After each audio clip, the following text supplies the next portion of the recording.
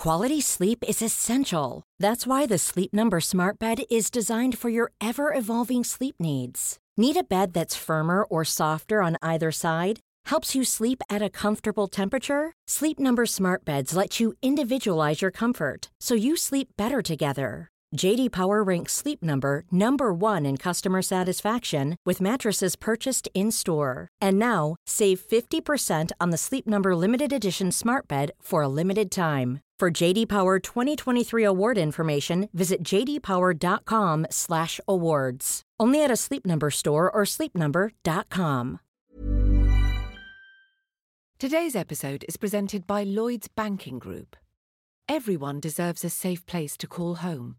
That's why Lloyds Banking Group has championed the social housing sector for decades, supporting more than 340 housing associations across the UK. We are going to defeat the radical socialist Democrats. The president's supposed to care, to lead. You're listening to Campaign Confidential, our special podcast series on the US elections. The fact is that our country is going through a reckoning in a number of ways. We've got the global pandemic going on. We've got a recession. And let's be honest, some people never recovered from the previous Great Recession. And at the same time, there are these elements of movement that are coming to a head at once. That's Kelly Robinson, head of the Planned Parenthood Action Fund, a political action committee, or PAC for short, that raises money to help elect candidates supporting reproductive rights. I'm your host, Ryan Heath, senior editor at Politico, here to guide you through the final stages of the US election with a new podcast episode each Tuesday. We can't use the old playbook, right? Anyone that's operating by the old rules is just not paying attention. Kelly's right. The old rules are out the window in this election. It's become more than a regular horse race between two candidates or two parties. Because America is in turmoil, questioning itself to an extent not seen since 1968. In an unconventional year, nothing is guaranteed. And that includes at this week's Democratic National Convention. The Democratic National Convention kicks off on Monday. The coronavirus pandemic has made this an unconventional convention. Like presidential debates, party conventions are stadium moments in American democracy. All in favor of the motion, say aye. Opposed, no. The ayes have it. Or at least they were. Tens of thousands of Americans and international guests should be gathering in Milwaukee, Wisconsin this week to see Joe Biden officially become his party's presidential candidate and to get energized and organized for the final stretches of the campaign. Instead, speeches, parties, and meetings are being replaced by Zoom calls and homemade TV broadcasts. The delegates themselves are hacking the system, dressing up in Democrat merchandise or dressing down in yoga pants, putting on Super Bowl-style family parties, or gathering at drive-in venues to watch, socially distant of course, on big screens. There's really not a lot of party business that's going to go on. It's all virtual. It's 2 hours of programming over 4 nights. This is Ryan Lizza, Politico's chief Washington correspondent. So it's 100% messaging event. In the old days, the party conventions actually were where people actually convened and decided on who the presidential and vice presidential nominee was going to be. That really hasn't been the case for many years now. Even if things aren't quite the same, there's no choice but to make it work. Failure is not an option. We don't have an alternative. So this is Mo Vela, a colorful character who served as Joe Biden's vice presidential director of administration. You're not going to have that electricity in the hall, that cohesion and that fired up base that comes from when you leave the convention. Maybe for a change, instead of focusing on the balloons and the hoopla, maybe we'll be more in tune with the words that are said and the policies and the vision and the plans. Planned Parenthood's Kelly Robinson also sees an upside to an event that no longer revolves around balloon drops and VIP corporate boxes and celebrity-studded parties at art galleries, not to mention pricey meet-and-greet events between candidates and donors. More people have access to the convention than have ever had access before because everything is virtual and we can tap in. Beyond how the Democrats plan to spread their message this week, they're also internally split on what to say. It's a debate over whether to have a big vision or to be a small target. Here's Mo Vella again. The convention, I think, has to be a reminder of the stark contrast between the characteristics and the traits of who Joe Biden is and the lack of those characteristics and traits in his opponent, right? The lies of Donald Trump versus the love of Joe Biden. And here's how Michelle Obama put it during her speech on the opening night of the convention. Donald Trump is the wrong president for our country. He has had more than enough time to prove that he can do the job, but he is clearly in over his head. He cannot meet this moment. He simply cannot be who we need him to be for us. It is what it is. You're going to hear a lot of that sort of characterization during the convention because American politics is so polarized now. A lot of Democrats are less interested in promoting their own detailed vision for America than in keeping this election as a referendum on Donald Trump.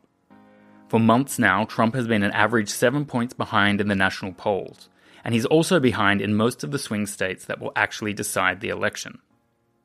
The president is getting desperate to turn his campaign around. So desperate that many Democrats accuse him of deliberately trying to suppress the vote, and some worry he won't accept the result if he loses. John Kerry, the party's 2004 presidential candidate, later Secretary of State under President Barack Obama, is among those raising alarm.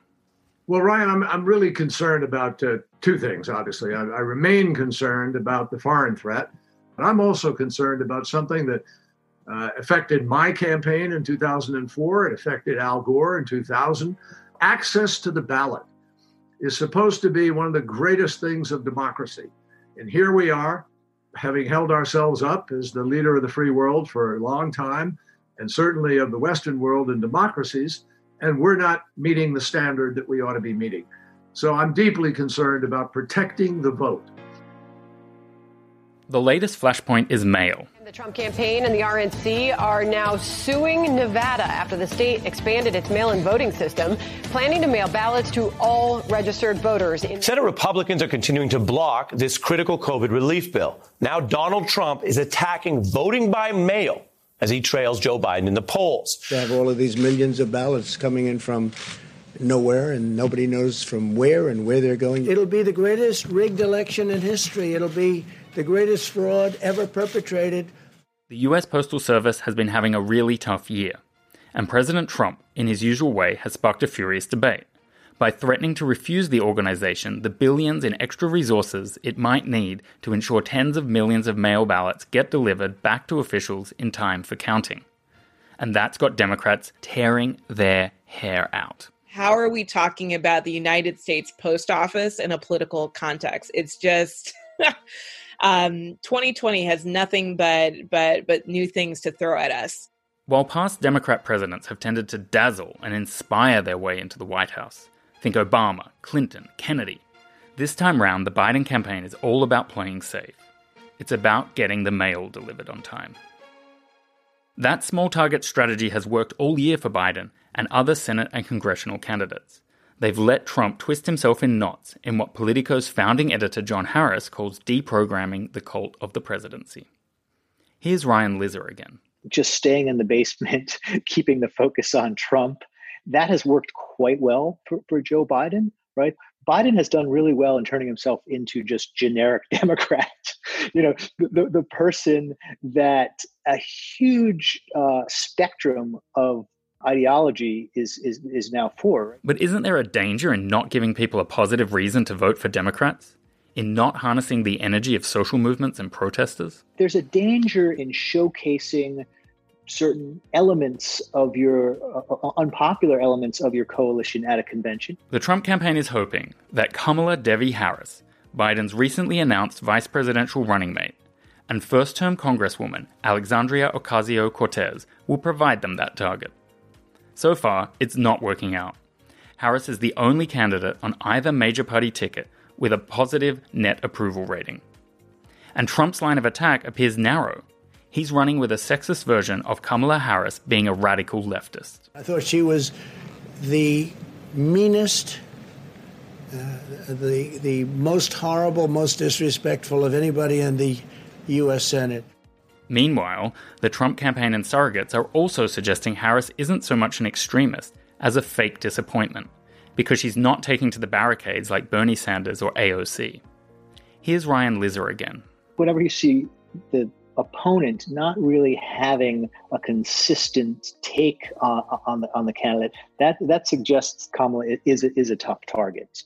A lot of Democrats going into this were saying Biden's doing so well, it would be great if he didn't even have to choose a running mate, right? The last few days since she has been chosen, I heard a lot of those same Democrats rethink that and say, God, we forgot how kind of boring Joe Biden is and what a bad public speaker he is. It's kind of nice to have this woman on the ticket who can really make a smart, cogent case against Trump.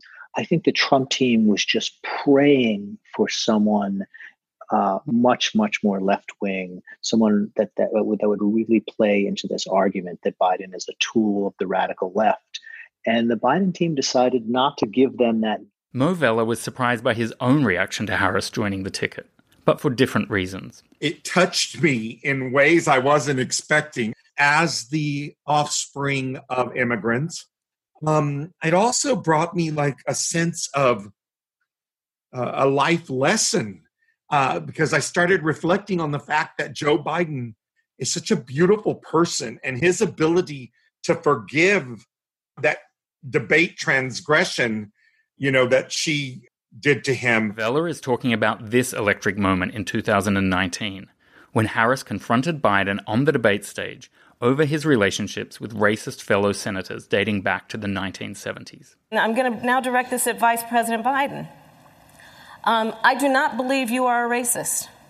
And it's personal, and I was actually it was hurtful to hear you talk about the reputations of two United States senators who built their reputations and career on the segregation of race in this country. And it was not only that, but you also worked with them to oppose busing.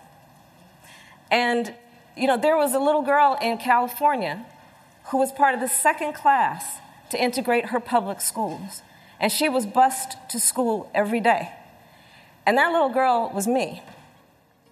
Forgiveness is core to Biden's 2020 brand. He picked Kamala Harris for many reasons. She was friends with his deceased son, Beau, and because she's a contrast with Trump and Pence and even Biden himself. She's 20 years younger, the child of immigrants, a woman, mixed race, the list goes on. But in picking Harris, Biden also did something he wants voters to believe Trump can't do. He put his ego second. Whatever unfolds this week, it's going to be a letdown for Wisconsin, the swing state that Hillary Clinton ignored and lost in 2016. CNN now projects that Donald Trump will carry the state of Wisconsin. He will win Wisconsin with its 10 electoral votes. He's cracked the so-called blue wall that Hillary Clinton had tried to create. I spoke to Ben Wickler, the chair of the Wisconsin Democratic Party, about his election plans now the convention is barely in Milwaukee. He's been riding high.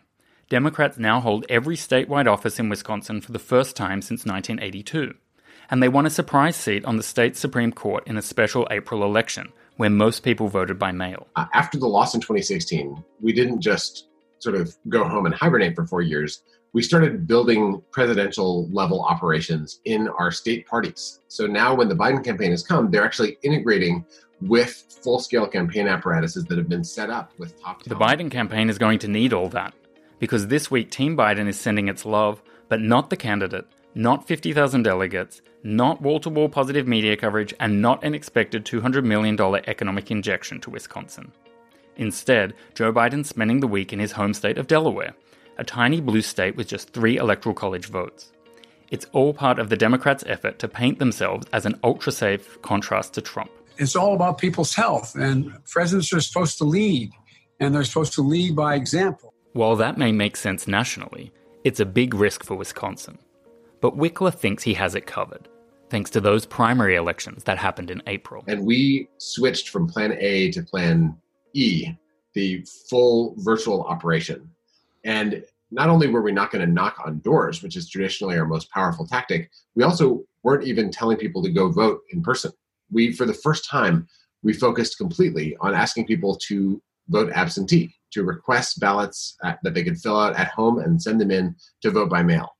So this was a big shift for us. It involved a very different approach to how we use data, because suddenly we're looking at, did you request your ballot? Did you send in your ballot? Has your ballot been received? And it meant training all of our activists, our local neighborhood teams, our county party units all over the state. We held nightly webinars training all these people in how to do a very different style of organizing. But the great thing about having an election in the spring is that we got to see all of this in action. We got to work out the kinks in the system and see the result. And the result was that Wisconsinites voted 61% by mail for the first time. It had never been more than 1 in 10 before this. And among ballots cast by mail, our candidate won by a 10-point larger margin than ballots cast in person. So for us, this test worked. And it is now informing our core strategy as we go into the fall, which might explain why Trump is so panicked about trying to stop people from voting absentee across the country. Absentee ballots aren't just being cast across the country. There's also a huge task organizing Americans overseas to vote. I spoke to Julia Bryan, the chair of Democrats Abroad. She's based in Prague. There are about 9 million Americans who live outside the United States, and about 6.5 million of them are eligible to vote. But in 2016, for example, only about a little bit less than 1 million received their ballots, and about 650,000 sent their ballots back to be counted. One of the difficulties is that the US does not allow its citizens to vote from American embassies and consulates.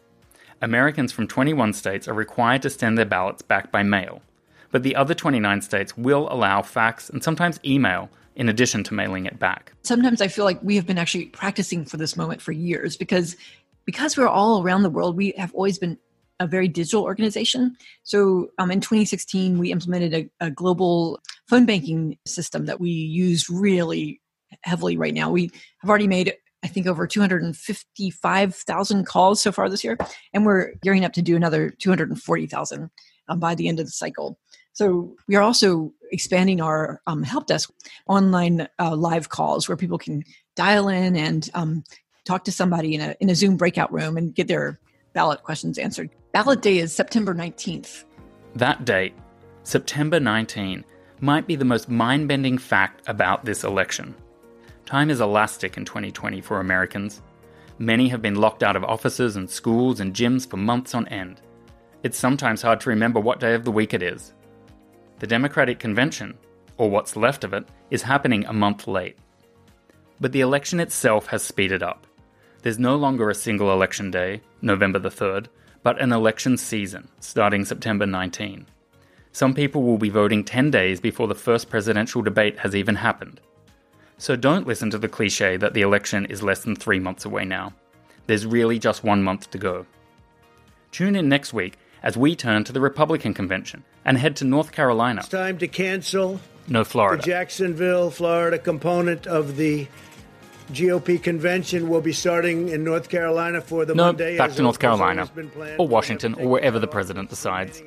Until then, our regular EU Confidential crew will be back on Thursday, and I'll see you next Tuesday, from somewhere.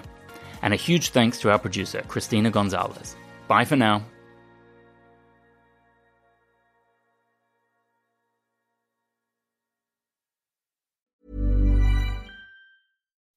When you make decisions for your company, you look for the no-brainers. If you have a lot of mailing to do, Stamps.com is the ultimate no-brainer. Use the Stamps.com mobile app to mail everything you need to keep your business running with up to 89% off USPS and UPS. Make the same no-brainer decision as over 1 million other businesses with Stamps.com. Use code PROGRAM for a special offer. That's Stamps.com, code PROGRAM.